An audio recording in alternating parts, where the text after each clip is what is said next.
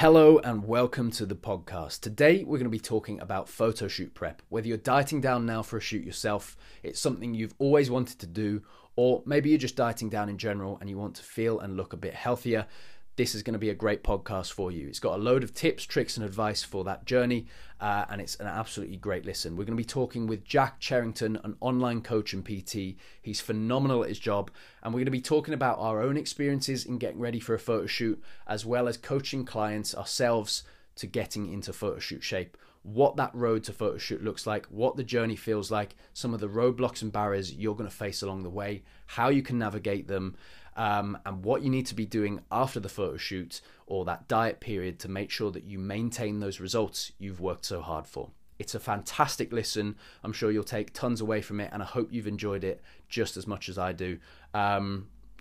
Enjoy. Cool. Right, Jack, welcome to the podcast. Thank you very much for coming on. You have recently done your photo shoots. We're going to jump on today and talk a little bit about shoots, prep for shoots, maybe the diet after the diet. I think that's something that we are both going through right now. I think we're very keen on talking about. So first of all, big question is, why does your Instagram handle not have a K in it? Why are you called Jack Fitness without K? Because that, mate, I love this, right? So this is really interesting. Like the amount of people that message me like, "Hi Jack," and they just put JAC, shows they haven't had a look at my profile. And it ultimately means that potentially as somebody that I either don't want to work out to, or they're trying to just force me to sell products for them. The reason for it is it's my initials, but it still says Jack. See, smart. See, yeah. I thought it was just because the name wasn't available. Because when I was looking for Instagram handles, and I was like, you know what? I just want my name. Like I just want Jack Simons, just my name, or like Jack_Simons, and every variation is taken. And the one that I want has got a little Jar Jar Binks photo. I don't think they've uploaded any pictures to their account. It's a private account. I'm fuming, but yeah, I just thought I'd ask that. I've always wondered it. It's a good one to kick off with, isn't it? Wait, hold on a second. What do you mean Jar Jar Binks? So the account I want like, I think it's like Jack_Simons or something on Instagram. And the photo is literally little Jar Jar Binks, Jack_Simons. And it's infuriated me ever since. Someone else has got it, and Jar Jar Binks. But all of them, there's loads of like Star Wars ones. There's a little Yoda one there. There's Jar Jar Binks. I'm pretty sure I've seen a R2D2 one. So there's some fanboys out there with my name, but you know, it is what it is. I get that. To be fair, the reason I don't use it is because my name is just so long. My surname is just so long, so that's why I don't use it. Mr. Cherrington. Yeah. So you had your shoot recently. How was it? How did it go? How do you feel? Give us a bit of an update. Yeah, so shoot was over a month ago now. That's mad. Wow, not that recent. No, not really. 18th of August was the shoot. It was sick, really, really good. Dieted hard, got pretty shredded. Thankfully, got a bit of extra shape on me, which made me look pretty muscular. Amazing. You did look unreal. I remember looking at those photos and just being like, fucking bastard. Like I was like, I've got mine coming up. I was like, geez, I've got to live up to this now. Like some high standards were set. You looked honestly top notch. Yeah, I mean, it's nothing compared to like Connor, but I'm a dense kid. Like if you compare comparatively to like some other people, especially with the group of boys that we have, I'm short, stocky. I am that scrum half rugby player, fullback boy that just is just like thick. Yeah, condensed. Thick with an extra K, right? Thick, condensed, yeah. Yeah, just rear delt pops. Essentially, it was sick. It was a euphoric experience. I really loved it. I didn't think I would like it as much, but I don't know if that's because I had the attention on me, looking shredded, good pump on. I knew that I had food literally right next to me. But really, really cool experience. So I think, we both shot with Ben Mark, who, again, I think we both agree, fantastic at what he does, makes you feel extremely comfortable. Like, you know what I mean? Like I turned up yesterday for my shoot, walked into some bloke's garage, and within 5 minutes he was rubbing coconut oil on me. Now, most situations you would look at that and go, okay, dodgy, but you know, whatever. Like I messaged a guy online, paid him some money, and he rubbed some coconut oil on me. But when in Rome, mate. The reality of the situation was actually he's incredibly professional. He's very, very good at what he does. He makes you feel, I think the art of having a good photographer is going to be key to a good shoot and how the photos turn out at the end of the day. is obviously, you know, number one. But the other part of that is someone who makes, not just someone who can take good photos, but someone who makes you feel comfortable in what you're doing. And on the day, just giving you that extra confidence boost. Like, no matter what shape you turn up in, he's going to give you that kind of extra like boost of confidence and make you feel just class about yourself. And he knows what he's doing. He knows how to pose you. You can go in with no knowledge at all, or you could go in with some or tons of knowledge, and you'll come out learning something, which I think is really, really like beneficial in that sense. Yeah, and like there's a reason that he's probably a top 10 like fitness photographer in the UK, and I'd probably say he's going higher at the moment. Like we know him through our mentorship, and we know how capable he is of taking some quality photos, whether that's like lifestyle shoots, bikinis, confidence ones for the ladies in their underwear, or guys coconutted oil up with a fake tan on, looking jacked. No, I did that one. I did the underwear. Oh, you one. did? Yeah, I did bikini, and that's one I did yesterday. But with the rain pouring and everything, right? yeah. But no, good photographer I think is key to it. And obviously, you know, dieting down is the other side of things, and you know, something we're going to talk about a bit today. But I think, well, how long were you dieting down for that? When did you start, and in fact, what weight were you when you started as well? So started this year, I was 83.4 kg. That was nice. I think that's what I clocked in at on the very first number on the scales. And I did a period of dieting on my own. I was like, you know what, things need to change right now. I got 79.95 on the end of January. That's what it says here on my Renfo measure. However, I know that I did start at 83 because I'd weighed myself at the gym in the early morning. And yeah, I was like, things need to change, really. Kind of kick gear, did about 16 weeks of my own dieting. I think I got down to 77. So I'd lost a good like 5-6 kg, just moved more, didn't have as many takeaways. And then I hired my first coach ever. You never worked with a coach I've been following? That? Never worked with a coach before that. Nice. Yeah. But I knew that I wanted to work with this guy. I knew that my first coach would be this guy. And I knew that he would probably be my coach for a long time, just because I like how he lives. I like how he acts. I like what he preaches as a coach. So as soon as he did that, I knew it was game time. So I think that's a decision a lot of people do make when they get in a photo shoot, because it's like, it's not I don't think it's a small thing to do. I think it's, for me and my clients, I do kind of praise it as a really nice milestone to kind of look at how far you've come, because it's a fucking big achievement getting down like lean enough for a shoot and looking in good shape. And for most people, that's not only probably the lightest they've weighed in years or since high school or whatever, but it's probably the best shape they've ever been in their life. And it's something to kind of really go, this is what I've achieved, and all the hard work you've been, because you put in months of, you know, training, nutrition to get this spot. And it's really important. And a coach is a decision a lot of people decide to kind of take that decision on with and go, right, that's what I'm gonna do. Because if you're gonna go do a photo shoot, you're gonna take it seriously and you're gonna put the effort in. I think getting that coaching decision is really nice. It takes all the stress away from it, takes all the decision making away from it. And if you're in experienced hands with someone who's done it before, then you know, it's just like having Ben Mark take your photos. You know, he's really capable at what he does, instead of just trying it with, you know, some photographer who's never taken a photo in your life, and you're like, what are these photos going to end up like? The lighting's bad, they're all blurry, just smudges, looks like Bigfoot photos and like footage. You know what I mean? So you need to be careful with your choices and take it seriously. So going with a coach is a fantastic one. And it's just about like, if I'm going to do this, I think a lot of the time it's about committing 100%. It's not like I'm going to half-ass this. It's like, I'm going to get to this and I'm going to fucking go for it. And I think to me, it's one of the best things you can do off the back of a diet. Yeah, I think that like it gives you another level of commitment to yourself to push yourself to a position that you never thought is possible, by saying, hey, oh shit, now I'm going to do this. Now this is something that I'm going to push myself to the max with, to see what you're capable of. And initially I didn't think of doing it. Yeah, exactly. Just being like, oh, now I'm doing this. Okay, now I've got to really make sure that I look good for it. And I don't want to get to the actual shoot day and look crap, really. Like, no one wants to look crap when they're having the photo taken.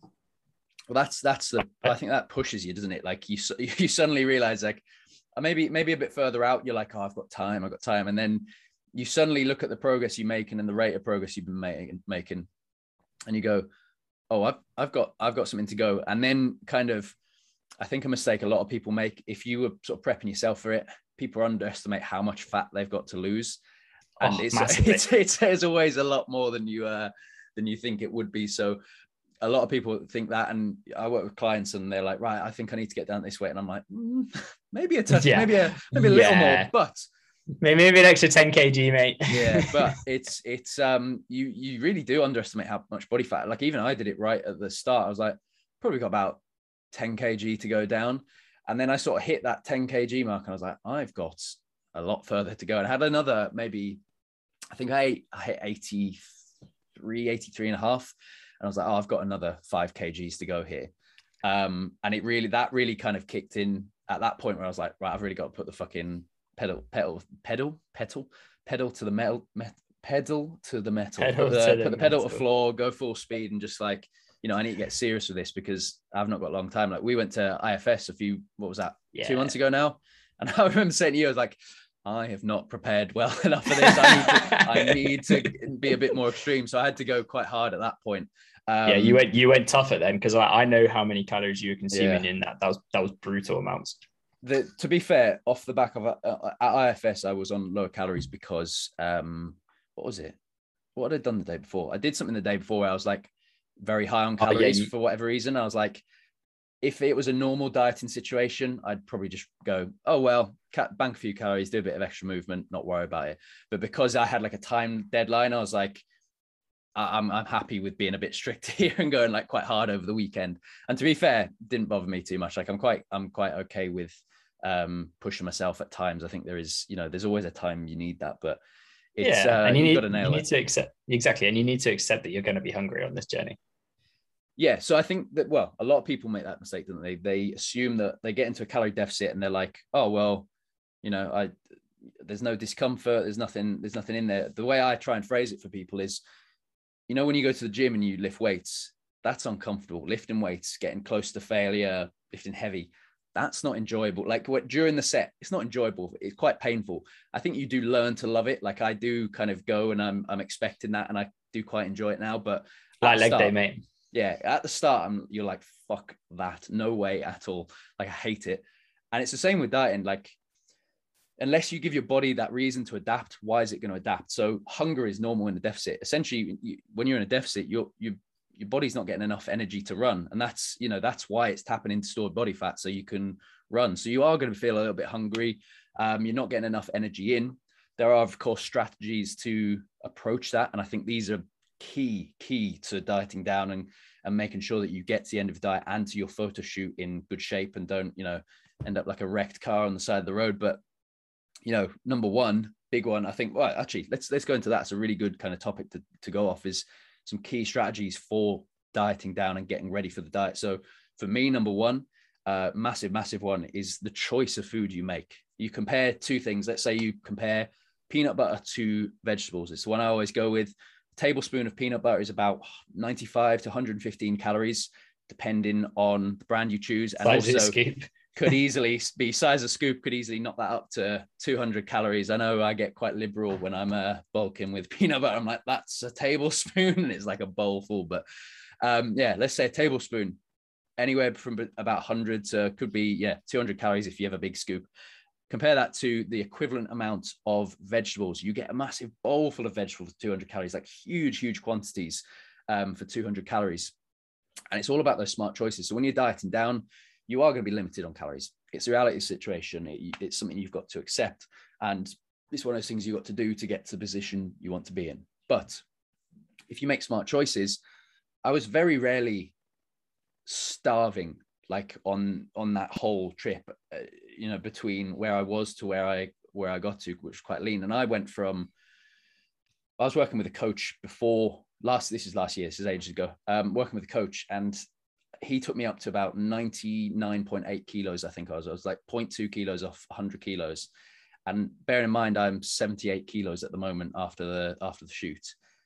that's a big drop. And I'm that's a big drop to do. And I'm quite lean now, but clearly that coach didn't have my best intentions at heart. Like when I get a coach, I trust him 100%. I'm like, cool. But knowing what I know, I was like, this isn't right. Like something's not right here. And I was like, and I just didn't I saw the photos. Yeah. So like you can see that it wasn't like his approach to bringing you up to that, like gaining phase. He's approached it like a dirty bulk. Dirty was like a game. And, you know, in some ways I'm not that annoyed at it, because it kind of gave me the experience of learning how that process went and what like a dirty bulk would be like. But it ultimately, I didn't gain any more muscle than I would have done. And as a natural kind of athlete, you do not gain as much muscle as someone who would be on like performance enhancing substances. In that case, if you were on like PEDs and you went on a big dirty bulk, there might be a benefit to it because you can put on a fuck ton of muscle. But someone natural, you're probably off with a small surplus, maybe even like that whole kind of gaintaining approach to adding weight. But my point is that was a big drop that I had to go through. And at no point was I starved. Like I need food in my belly right now, like maybe once, maybe twice. And they were very high activity days. But the reason for that was because of food choices. And something I work with clients a lot with is the whole approach of volume eating. I say, if you can have one meal a day that is high volume food meal, you generally are okay, because they're quite high fiber. You generally get a bit of lean protein in there, two very, very satiating things to be consuming. And then the actual volume of the meal is so big that it kind of fills up your stomach. So smart food choices along the way is my sort of number one key goal to get in there, is keeping sane and keeping full along that journey. High volume food choices, stuff like leafy greens, vegetables, stuff like lean proteins as well, help in that whole thing. And yeah, that's my number one. What about you? If you're not making progress, look at your adherence. Mm-hmm. I think there's been, I mean, it's so blatantly obvious, but I think there's so many people are like quick to go, oh, maybe I should add an extra 25 minutes of cardio. Oh, maybe I should do another workout. Oh, maybe I should increase my steps. Yeah. If you looked at your general adherence to improving your sleep, managing your stress, and actually sticking to your calories, I'll hold my hands up, because sometimes I have not been accurate in my food that I tracked during my dieting phase. There will definitely be times I've gone, oh, it's a little bit of extra peanut butter there. Oh, it's an extra half a bit of mayonnaise. Yeah. I know that I've done that. I'll admit that I did that. Did it mean I went into the shoot looking my worst? No, I was very fortunate that for a first time shoot, I looked phenomenal because I backed my coach and backed myself. But like, if you're ever dieting and you are not seeing the progress, it is 99.9% of the time, it'll be down to adherence rather than anything else. It's that whole thing of regression to the mean, isn't it? Like, you got there in a very good shape, because even though you might have had days where you're not as accurate as you would have wanted to be, you regressing to your mean, sort of your average of accuracy is quite high, because it's something you pay attention to and you try and achieve and keep high. So those days you go a bit over or go a bit under, the fluctuation doesn't matter that much, because overall your accuracy is pretty damn high. Compared to someone else who their average, their mean is quite low. If you have a day that's really, really accurate, amazing. But if all the rest of your days are, 50% accuracy or 60% accuracy, don't blame the program. Don't blame anything else. You need to have a look at what you're doing, because ultimately it's the way I kind of look at it is, on paper, it's very easy to put someone in a deficit. Like, the equations we work it out with give a good estimate, and then roughly from there you can pretty much work out roughly where people need to be. And even if it's not 100%, you'll still see progress in one or the other directions, and then you can make the adjustments from there. The thing is, people almost look at it as if like, oh, that number might be wrong though, or it's not correct. Like, if you've done it in any good way and you've made any good effort towards it, even if it is a touch off, which usually is a little bit off because it is an estimate, it's trial and error. It's still going in the right direction. So maybe let's say you were trying to put someone in a 500 calorie deficit, just for example, right? And actually for them, it's on paper, it's 500 calories, but actually for them, it's about 350 calorie deficit. You're still in a deficit, so you should still be losing weight. So it's like people almost are trying to like trick the system and go like, oh, well, if, this is happening and I'm doing X, Y, Z things and maybe my calories aren't right. No, probably, like you're saying, a lot of the time it is adherence levels. And that goes not even just for photo shoot prep, that's just dieting in general. have a look at your accuracy and be something that you maintain a good level of, and try and keep that mean average relatively high, because that's going to carry you forwards very, very fast. And then, if that average is high and things aren't moving, then you definitely know that, okay, it's something else that needs changing. Yeah, definitely. And I think then the next thing is probably like reducing decision fatigue and accepting that you can eat boring food 60% of the time, and then the rest of the time you can have a little bit more spice and variety of life. If you keep breakfast and lunch if you keep breakfast and meal too, for instance, I don't like using that terminology because I think it's boring. But if you literally have breakfast and lunch and you keep it exactly the same, you've got freedom to have a little bit of room with your snacks and also your dinner meal.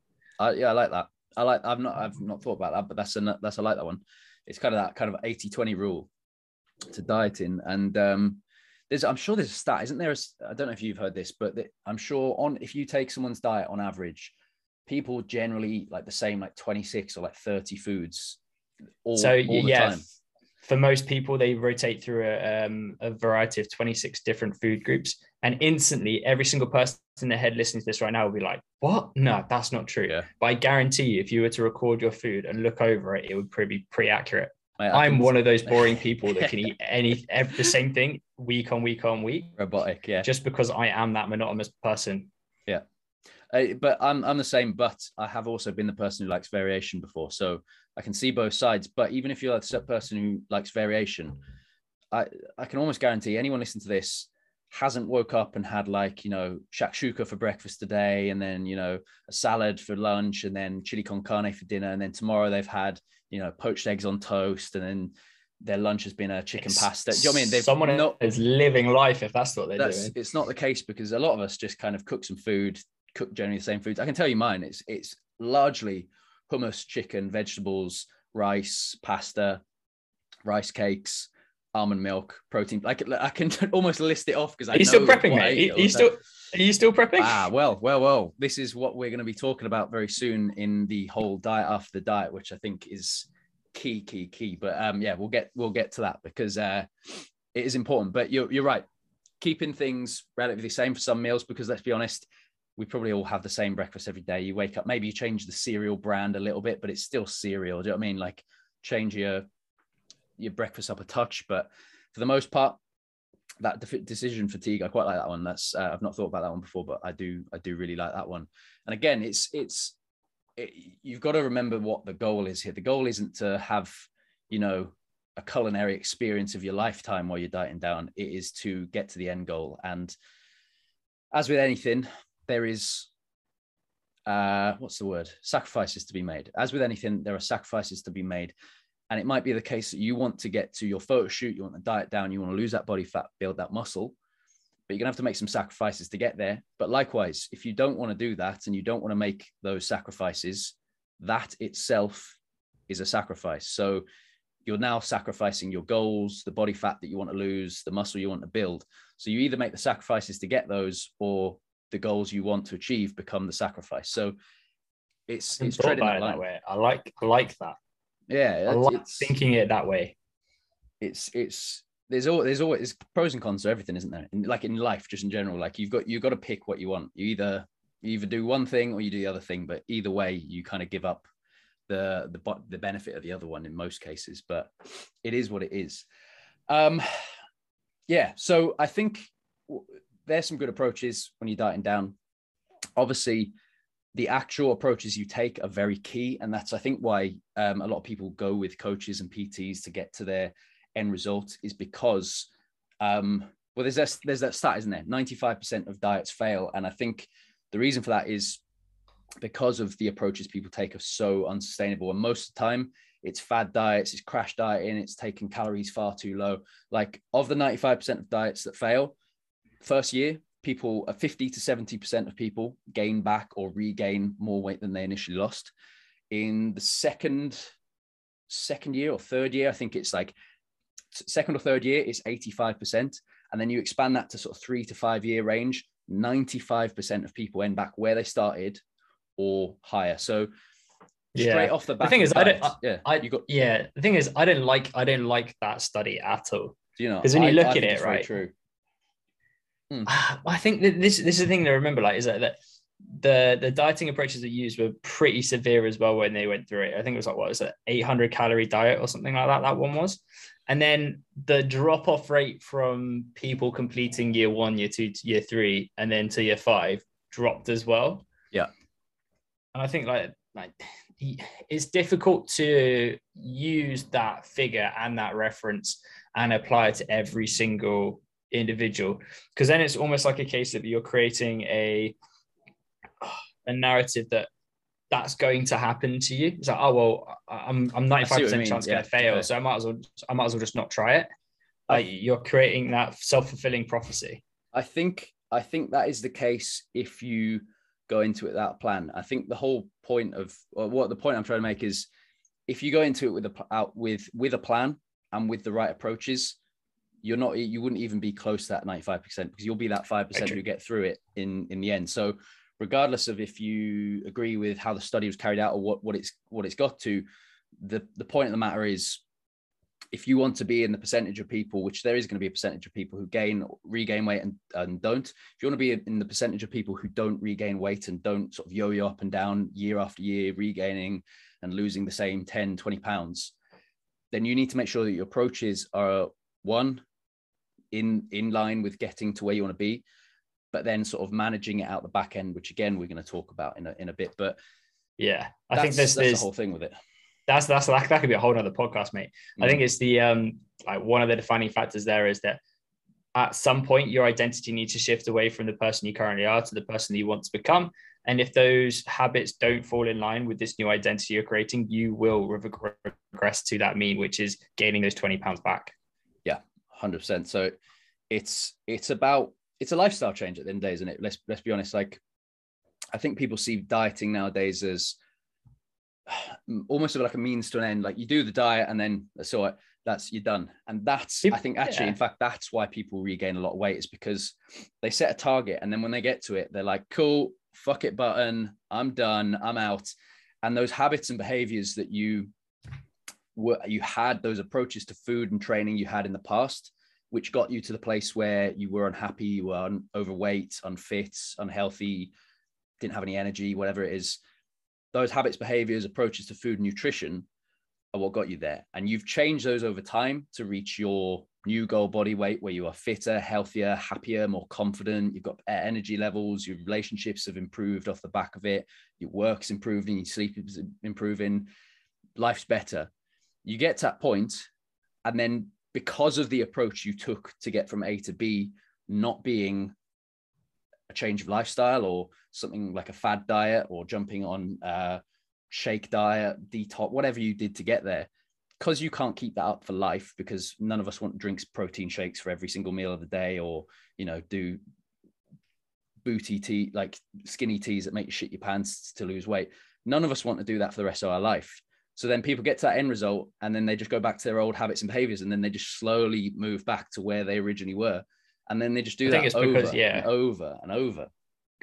Because they haven't been taught how to do it, right? They're like, I know how to diet. I know what I need to do. Yes, I know I need to be in a calorie deficit. Yes, I know I need to lift weights. Yes, I know I need to get my activity up. But then like, cool, I've hit this goal. Now what do I do? And because so many people think that fat loss and that end result of losing X amount of weight is that end goal, without realizing it's that you need to then go to a point where you are eating more food, still maintaining lifestyle, but allowing yourself the flexibility to be plus or minus 3 or 4 kg away from where you got down to. And I think this is one thing that I have only just realized, to me, right? And it's in the reflection of like the fitness industry and the diet industry, is that I don't want to be eating diet foods for the rest of my life. I know I'll still make conscious efforts to get some of them all the time. But one of the things that I consistently do not like seeing on Instagram is when I see female fitness influencers that are like, oh my God, you shouldn't be eating 1,500 calories. You should be eating 1,800 calories. I'm like, no, because somebody hasn't had the chance to get to that lean position to then build their calories and their metabolism back up to the point where they're in that reverse diet phase where they can eat that more food. You haven't earned the right to eat 1,800 to 2,300 calories because you haven't got lean yet. I think so many people forget that.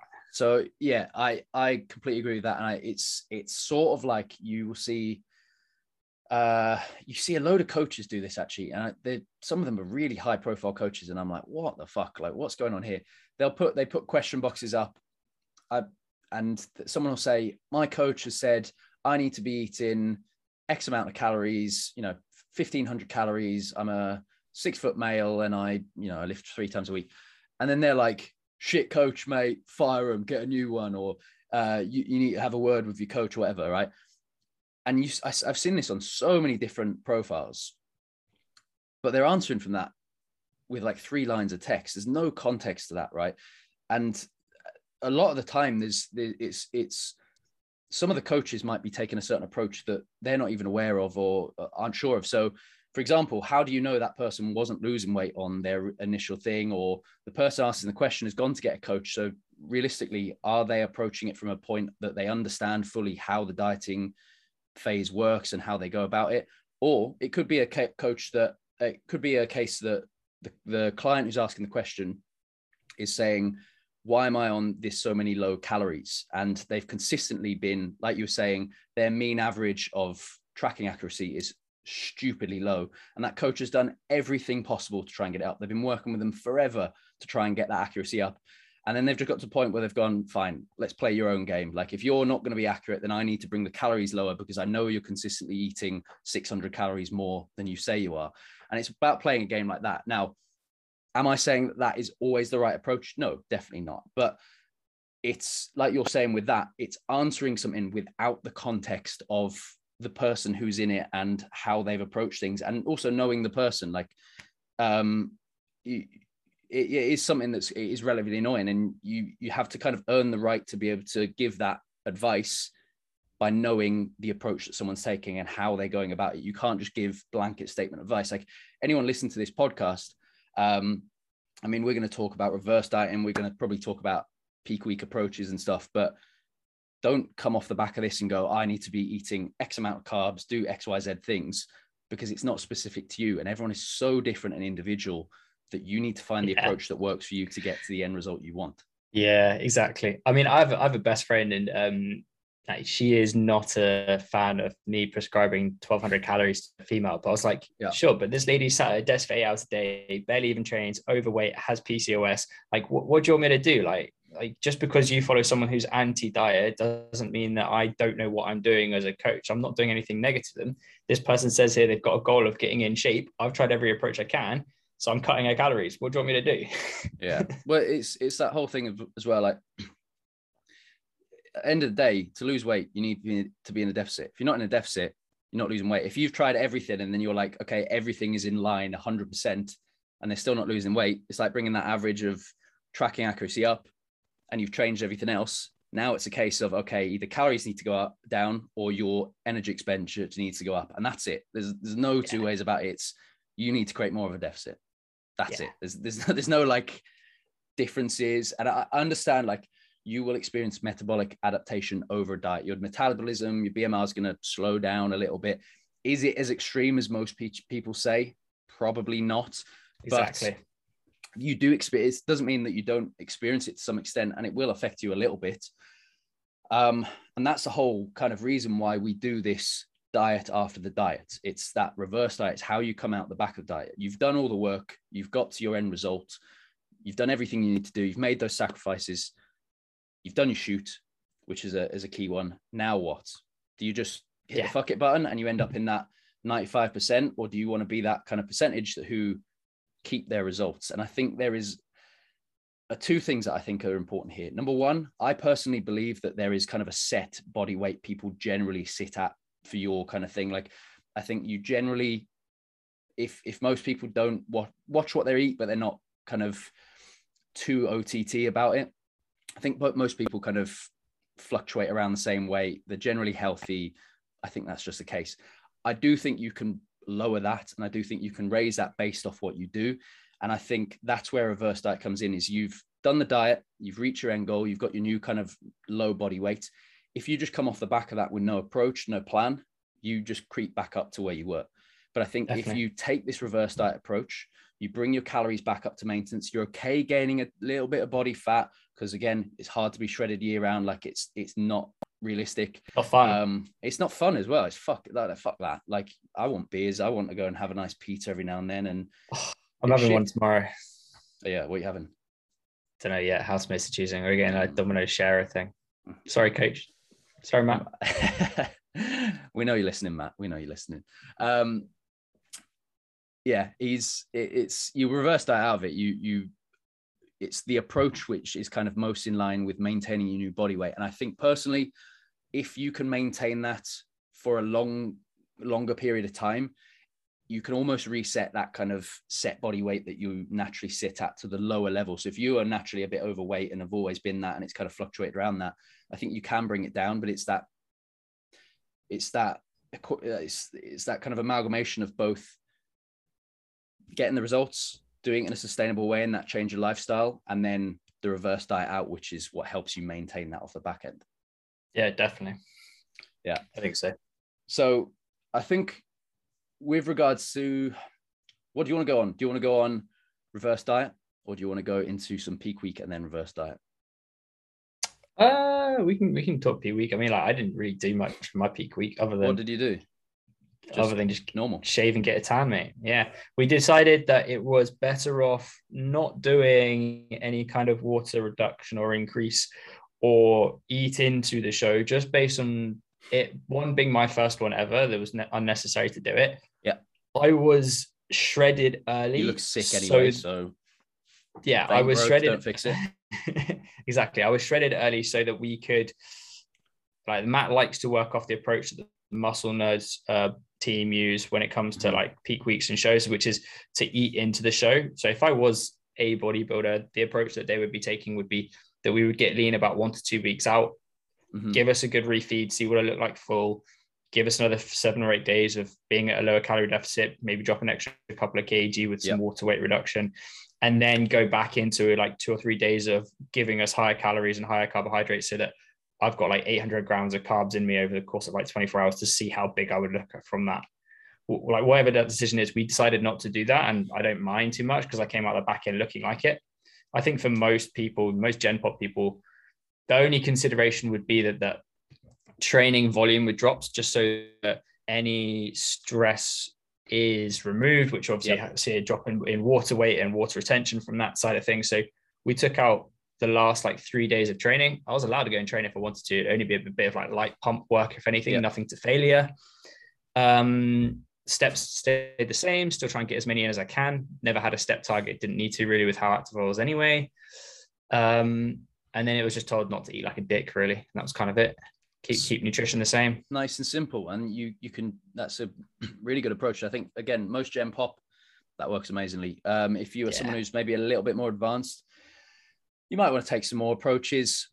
Bodybuilders, that's a completely different game. It's completely different. You know, these are people with extremely high levels of muscle and excessively low levels of body fat. Like most people in shoot shape compared to stage shape, different ball game altogether. Oh yeah, I would have needed to lose like another 5 kg to be even stage ready. And that difference from getting that extra 5 kg off is insane. It's almost its own. I would have needed another 8 weeks to have done that, I reckon. Insane. To have got down to like, to be like shredded, to be like unbelievably shredded, I'd have needed another 8 to 10 weeks, I reckon, of dieting. Yeah, I think. Well, yeah. So you take a different approach based off the back of that, and I think the danger is again, social media, like people just putting out blanket statements. And one of the things you see, was it Muscle Nerds? You said your coach. So yeah, Muscle Nerds, the Australian guys, they're fantastic. Really, really worth following them. Their advice is great if you haven't done so already. Amazing. So Muscle Nerds could be a good shout for some information. I really like Lane Norton's stuff on contest prep, and I used that a little bit during my photoshoot prep. Again, that's more aimed towards bodybuilders. Again, you get a lot of information online, and it's hard you should always go to someone who knows what they're doing. And also, I would highly recommend Lane Norton's book. I think it's called The Complete Guide to Contest Prep. Everything I've learned about this whole thing is from that. But some of the strategies people use, water loading and sodium manipulation, I cannot stress enough. If you do not know what you're doing there and you're just following stuff you see online, I've seen some fucking horrific advice online with regards to that. you can kill yourself. Yeah. It's not, even if you listen to this and you don't like us, you don't like our advice, you don't like what we've said, please take heed to that. You can fucking kill yourself. It's not unheard of bodybuilders dropping dead. Like, it's not a regular occurrence, but it's not unheard of bodybuilders dropping dead. Lady did that in prep recently. Like 2 months ago, there was a lady who she died of a heart failure, I think. Yeah, right. Or like just fatigue or something. Like, she just went mad. So with heart failure, I think a lot of this, and you see this actually in MMA fighters, boxers, when they drop water for fights as well.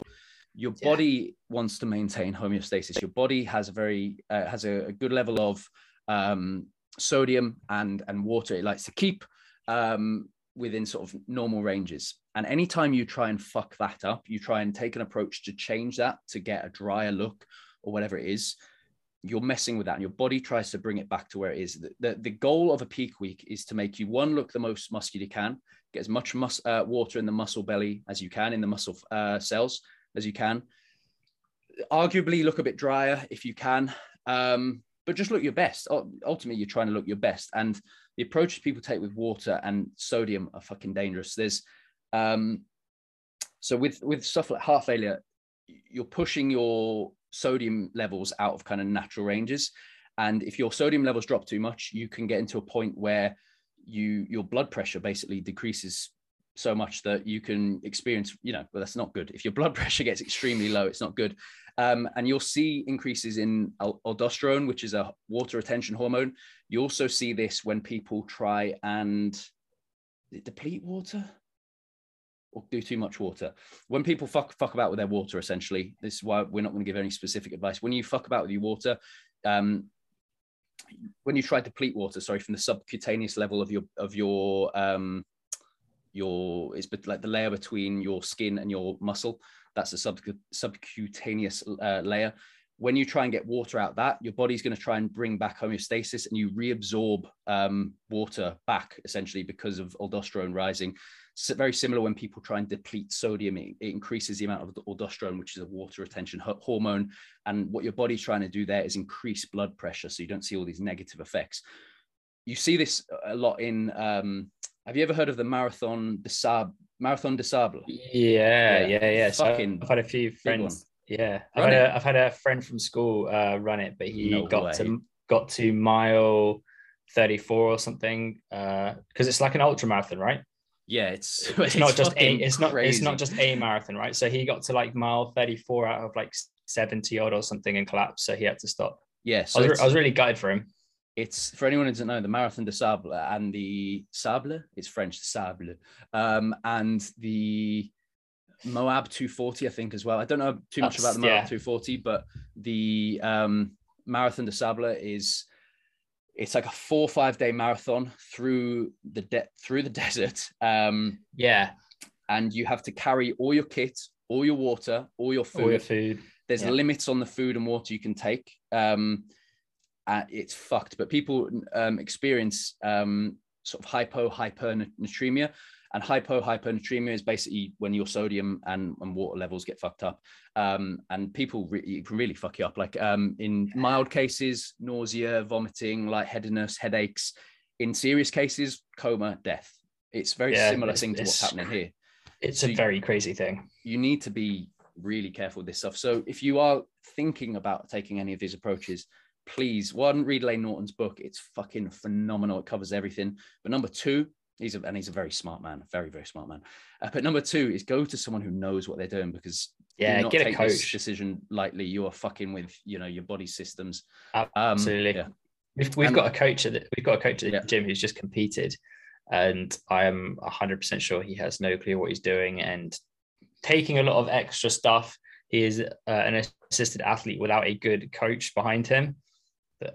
Taking liberties with people's lives, aren't you? Really, he is. Yeah, he's taking liberty with his own life because he's just unsure what he's doing. It's a real shame to see.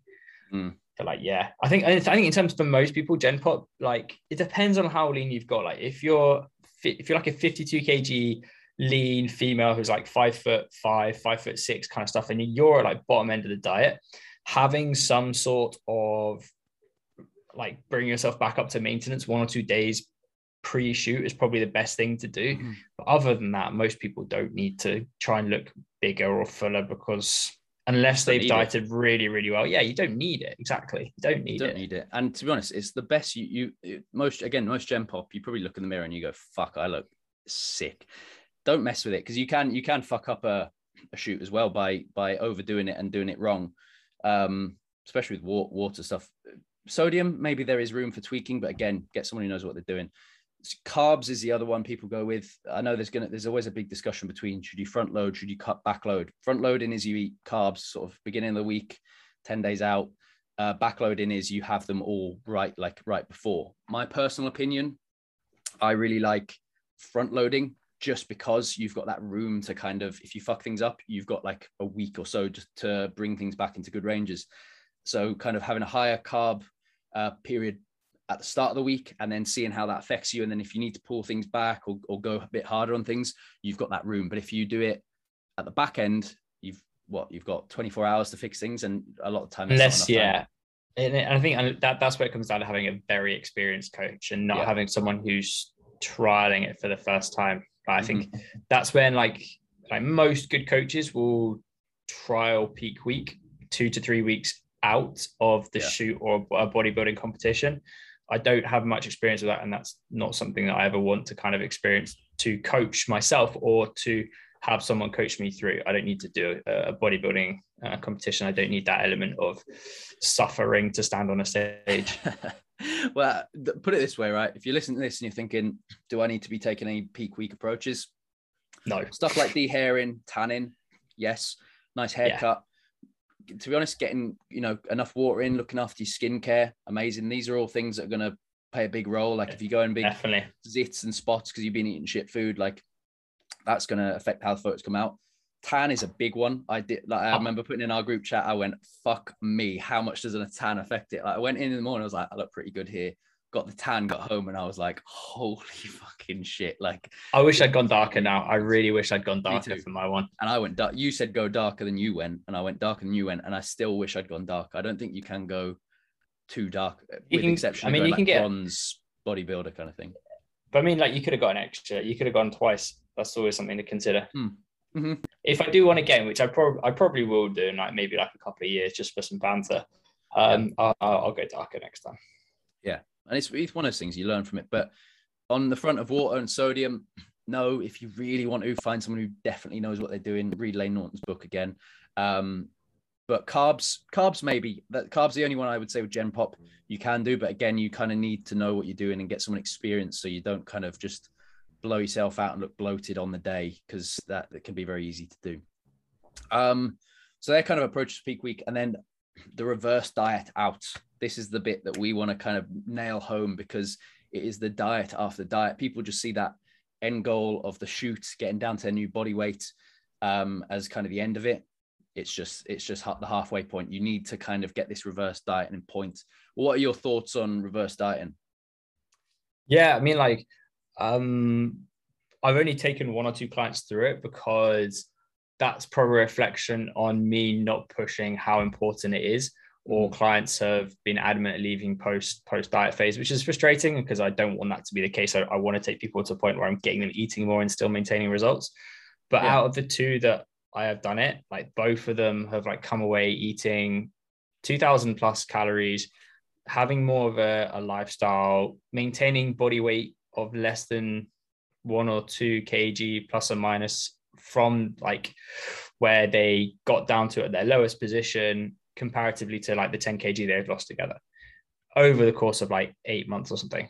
And that's probably the biggest takeaway from that, is that it's people forget how important it is in understanding like fitness as a progress.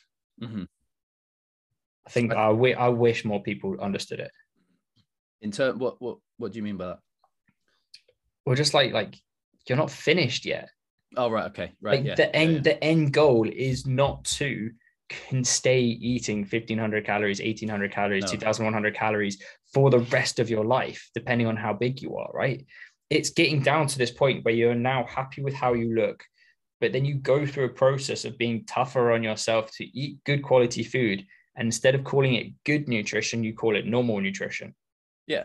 It's so, and I think you're right there. It's the way I look at it is it's like you've got an old house and you want the new house. You knock the house down, you get the foundations, which is your really lean physique, photo shoot, whatever it is. But now you need to build that house back up. You don't want to just go home and sit on like a concrete slab on the ground. You want a nice house that's got like all the amenities you want. So that's kind of what the back end, the reverse diet, the diet after the diet is all about, is this, building back up from where you got to and having a better quality living environment from where you were before.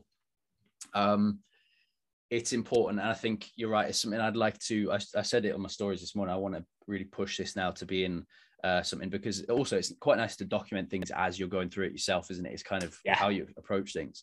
What do you think about a big blowout after a shoot? Most people have dieted down. They've been really hard. What do you think about that one day? Do you think, is it good? What would you advise to people? I think it's good. Like what is wrong with like rewarding yourself for doing something so hard for so long? Like, bear in mind, I dieted for 32 weeks consecutively. Oh. I have tracked MyFitnessPal for 250 plus days in a row. No matter what food I ate, no matter how much alcohol I drank on certain days, no matter what I went over on certain days, I tracked every single thing of it. Why not give myself that ability to go, well done, you can have this, go for it. I don't see an issue with that, as long as you then come out of it and like you take those 1 or 2 days and then you go, all right, now I'm going to be back on it. I'm going to make the conscious choice, get the food shopping, get the meal prep going. And I think it's about putting structure in place. And what Matt did was a really fantastic thing for me, was that we finished the calories. You're going to hate me for this. We finished the dieting phase on 2,155 calories. That's me pushing really hard at the end. just pause that for a second and just like, for a lot of people, that is probably they're going to be their maintenance. For like some people, that's even going to be the starting dieting numbers, right? That's where I ended, sub 10% body fat, very, very lean, still very, very strong, business is flying, right? Yep. We then increased our calories directly up to 2,755. So that's an increase of 600 calories straight off the bat. No small reverse diet phase, straight back to maintenance to kind of see where things were going to kind of shake and settle after like 1 or 2 weeks. And the easiest way we did that was adding in post-workout meal. That was like a straight 600 calories. And he basically took control of that element straight away. So that I was left with still the same amount of food that I would normally have. And therefore had to start making those good decisions again by maintaining that, and to maintain the feelings of not being hungry by having the high voluminous foods, by having the high protein alongside this now new post-workout meal, which is still like delicious. It's 90 grams of Cocoa Pops, 350 milliliters of semi-skim milk, and 2 scoops of whey protein powder. How good is Cocoa Pops and a protein shake? How good is that as a meal? It's it's one of the best meals. Quality. It's just good soup. Unreal. There was us talking about like good food quality and like having variety with our meals, and we're like, yeah, Cocoa Pops rocks, mate, just rocks. It's fucking unreal. It does. I remember when last time I was growing, like in a growing phase, I was like, every day it'd be like my little, just like I'd come home and just be like, fucking yes, back from the gym, Cocoa Pops, protein shake. That's just so, it just shows how easy it is to keep the rigidity of a post dieting phase in place, where you have that same kind of structure. Yeah, but you've got to be disciplined on yourself to make that conscious choice. Like, I spoke in my check-in this week that I was feeling hungrier, but on reflection, it's because I was eating lesser quality food and not having as much volume. Yeah, because your calories are up. You've got more availability, so you think, fuck it, I'll have that, and then you're eating shit of food. Yeah, 100%. Yeah, exactly. So, and go. Yeah, I can't remember my point now. Crack on. I just get so excited to talk. I'm just like, yeah. Now I forgot my point. Fuck. What are you saying? Cocoa Pops, quality of food. Oh yeah. I think it's just important that like Like you finish your dieting phase, you finish your diet, you've had those 1 or 2 days where you can eat shit, you can eat whatever you want, give yourself permission, reward yourself, just accept you're going to feel like shit in terms of like your gut is going to feel horrendous, your energy is going to be all over the place, you're going to feel completely out of whack because you're eating food you don't normally eat, gut's probably not understanding what the hell's going on, just everything's out of like sync. And then as soon as you get back on it in the next day, this is where you need to get your head down and really, really knuckle down. So this is what I was going to say. That you've reminded me now. Is yesterday was my shoot was yesterday. So after shoot day yesterday.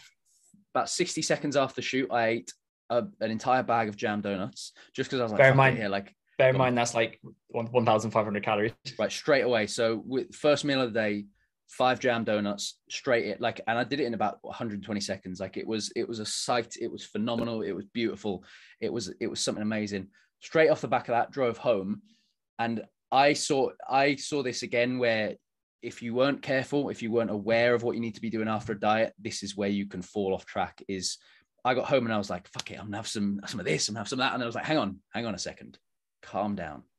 If you do this, you're going to consume 6, 7, 10,000 calories easily today. And I was like, fuck, right, slow down. So I went through the rest of the day. I was like, I'm gonna have them. I'm having a little treat like at lunchtime, but nothing ridiculous. And then for dinner, I'm having Chinese takeaway, and that's it. Had some nice food.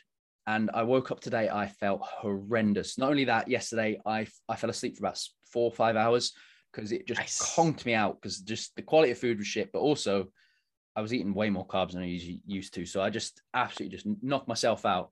I woke up this morning, like even doing this podcast now, I'm a little clearer than I was this morning, but I still am struggling to form sentences, recall information. And it's like a food hangover kind of thing. Yeah. So my priority was really yesterday is, like you said, enjoy that day.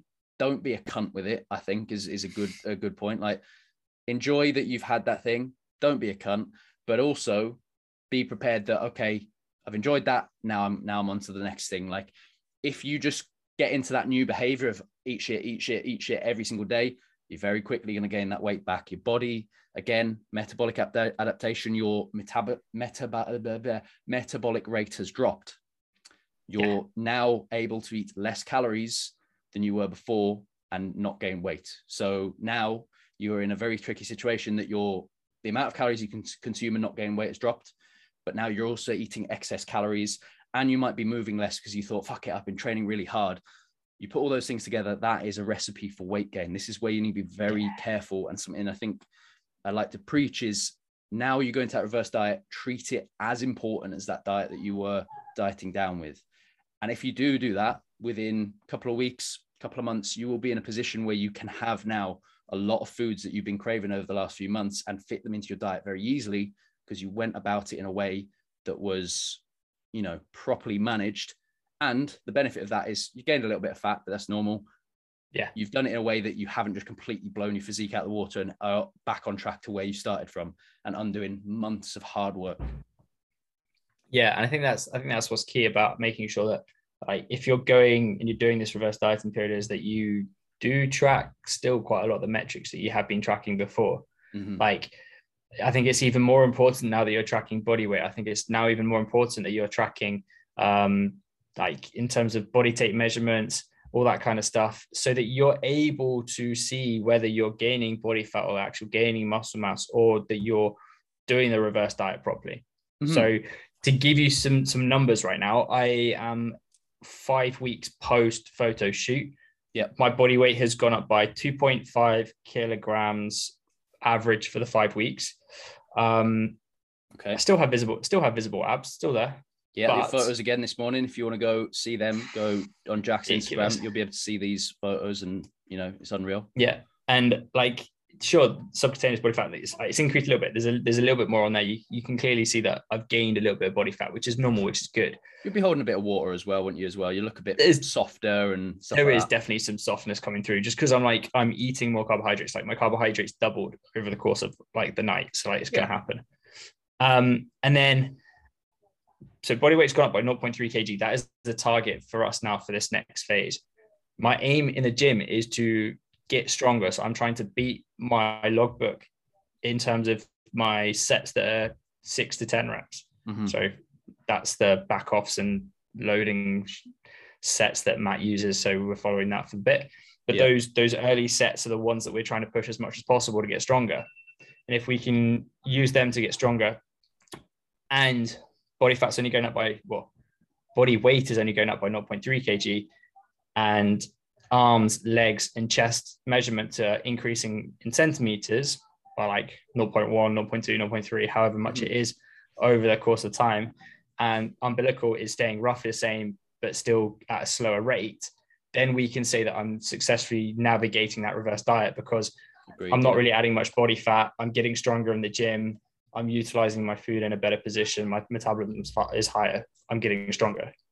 But if those measurements are reversed and strength is going up, but your umbilical measurements are going up higher relatively compared to the other ones, then you know that probably the calorie amount that you've set yourself on that reverse diet is too high. Yeah, and a reverse diet, I think, is as well. It's weird. I think anecdotally, I've seen it being unbelievably effective in some people. I've had a client who we took up from post diet, and I think he was in the high 3000s, and he was gaining 0.1 of a kilo a week, like almost nothing. Some weeks maintaining weight. I think we did tip into 4K plus calories at one point, and then he did start gaining weight a tiny bit faster than we wanted, and we were like, we'll bring it back down a bit. But if you do it really well and you're lucky, I mean, there's going to be genetic and variances, all that stuff. But if you do it well, I'm relatively lucky on that side. You can be in a fucking good spot. Do you know what I mean? Like, really, really good. So I think the diet after the diet, it's key. You need to prioritize it just as much as getting lean, because the way I love the way Joe Rogan talks about it. He talks about your meat vehicle, and I think personally, you've got one life, and you've literally got one meat vehicle to experience that life in, and you've got to look after it. Like, you either make time for it and put that relationship ahead of everything now, or you're going to have to spend a hell of a lot of time looking after it later on when you're old and decrepit, or you're getting unwell, or it affects your quality of life because you haven't looked after it in the start. And if you put a little bit of work in consistently throughout your entire life, it generally, for the most part, will reduce the risk that you have to intensely look after it in a very horrible way for, you know, the latter end of it, or even, you know, another good portion of it. So I think that's like massively important. Amazing. Cool. So we've covered essentially there, dieting down, what's the ins and outs of it, what's the realities of it. We're going to jump into a very quick Q&A. I think we've picked 3 questions that we are going to cover. Jack's fielded some from his followers. I've got a couple as well today. So we are going to jump into the Q&A section now. So have you got any questions there, Jack? Who are they from? And let's jump on to the first one. I only got 2. Very simple and easy. Housemate Liam has asked, what's the one thing you're struggling with in the gym right now? Ooh. Can we relate that to dieting down as well and a shoot prep? I think struggling within the gym, I think off the back of the shoot, you could potentially see that because your calories got lower, your strength and everything's reduced, and you were experiencing a bit of more difficulty recovering. So coming back into a kind of phase where you've got a few more calories available, it's probably the opposite. You probably are going to find that actually you can push yourself a bit harder and recover a little bit easier than you were before, and not run into as many kind of aches and pains and stuff like that you were experiencing maybe towards the end of a diet, when you're, you know, that last few weeks where you're really pushing things quite hard. What do you reckon? Yeah, I think in terms of like pre-shoot, I think there was a subconscious thinking that I was getting weaker in the diet, even though I wasn't. I was probably getting stronger. Yeah. I think most Gen Pop people think they're going to get weaker because they've got their eyes set on like how bodybuilders always talk about getting weaker. Yes. But it's such a skewed perception of that. 90% of people are only ever going to get stronger when they're dieting, because they have more energy, the metabolism's higher, they push themselves, they're following their logbook, they're trying to beat their logbook. Mm-hmm. So I think that's a skewed perception of getting weaker. I didn't get weaker. I didn't get weaker. And that's probably because I kept pushing myself. I still set PRs the week before. Like I was still Yeah. hitting good reps and like weight PRs and stuff like that. So yeah, that's a key one. But I think now this is a weird one because it probably doesn't relate to it, but I'm struggling with how long training is now taking me, because I've got exercises that have like 3 minutes rest because we're going through a strength phase. To strength, and I cannot do that because I then feel like I'm wasting my time because I'd rather than be doing work. So for me, the struggle is real in terms of the amount of time that training is taken. Yeah. So we've reduced a few sets. We're accepting that strength may not increase to the speed we want to, at the sacrifice of reducing time and then therefore rest. Periods, yeah. But at the moment, the biggest thing I'm struggling with is I am sore. Training has gone to 5 days a week. Bro split plus, Matt's called it. It's basically standard bro split with a few bits of legs on the chest and back day. And I am sore. It's kind of a good problem to have though, isn't it? At the same time, it's kind of like, yeah, you know, you're kind of moving in the right direction in some regards. But yeah, what you've said there about mentally limiting yourself, when you're dieting down, people go, oh, well, your calories are lower, you're going to get weaker. Don't let that get in your head, because once you do that, you kind of mentally limit your lifts. If your cut and your calorie intake is limiting how much you can lift, it will do it on its own. You don't have to auto-regulate that. It will do it naturally. You don't have to think about it. Go in the gym, think about lifting your absolute best, lift hard, lift strong, push yourself for, improving, and you'll generally do pretty well. Yeah. I think that's just one thing to remember is don't let the skewed perception of what you see on Instagram fool you. Absolutely. Right. We've got a question here, which is, was the photo shoot nerve-wracking? So how did you feel before you shoot? Were you nervous? Do you think that affected you? What advice would you give maybe to someone who is stepping into a shoot and getting ready for it? Bricking it. Absolutely bricking it. Never done anything like that in my life before. It was completely different. Threw me right out into my comfort zone. But without the discomfort of doing it, you don't know what you're able to achieve. And the worst thing is that you do something wrong and you just learn from it. Yeah, exactly. It's like anything. Fuck something up, you go, oh, next time I won't do that. And like we were saying before earlier on, number one, if you step in somewhere and a bloke's rubbing coconut oil in a few minutes, you're already, that's the most uncomfortable you're going to be. Anything beyond that isn't too bad. But the other thing is getting a good photographer, man. Like if you have a good photographer, again, shout out Ben Mark, like he knows what he's doing. If you get a good photographer, there is nothing to worry about. You step in, they look after you, they tell you exactly what to do, from how to position your body, how to stand, what to think about, everything. So a good photographer is absolutely key. Last question. Let's field one of your questions there. How many steps on average do you do a day? That's what I have. Okay, well, let's go with, again, in regards to sort of prepping for shoot, and now you said you didn't really have a step target because you've got quite an active lifestyle. I think for that, it depends. What's your day-to-day life like? If you're someone who's very sedentary, maybe a step target's quite good because it's going to push you to do the activity that you probably naturally shy away from. But if you're someone like Jack, speaking in third person myself, then a step target isn't as necessary because, my average day at the moment is I walk to and from the gym, which is half an hour each way. I go to jiu-jitsu, which is about 4,000 steps there and back walking. And in between that, I probably go to the shop once a day, which is 2,000 steps. And then on top of that is just general movement about. So my steps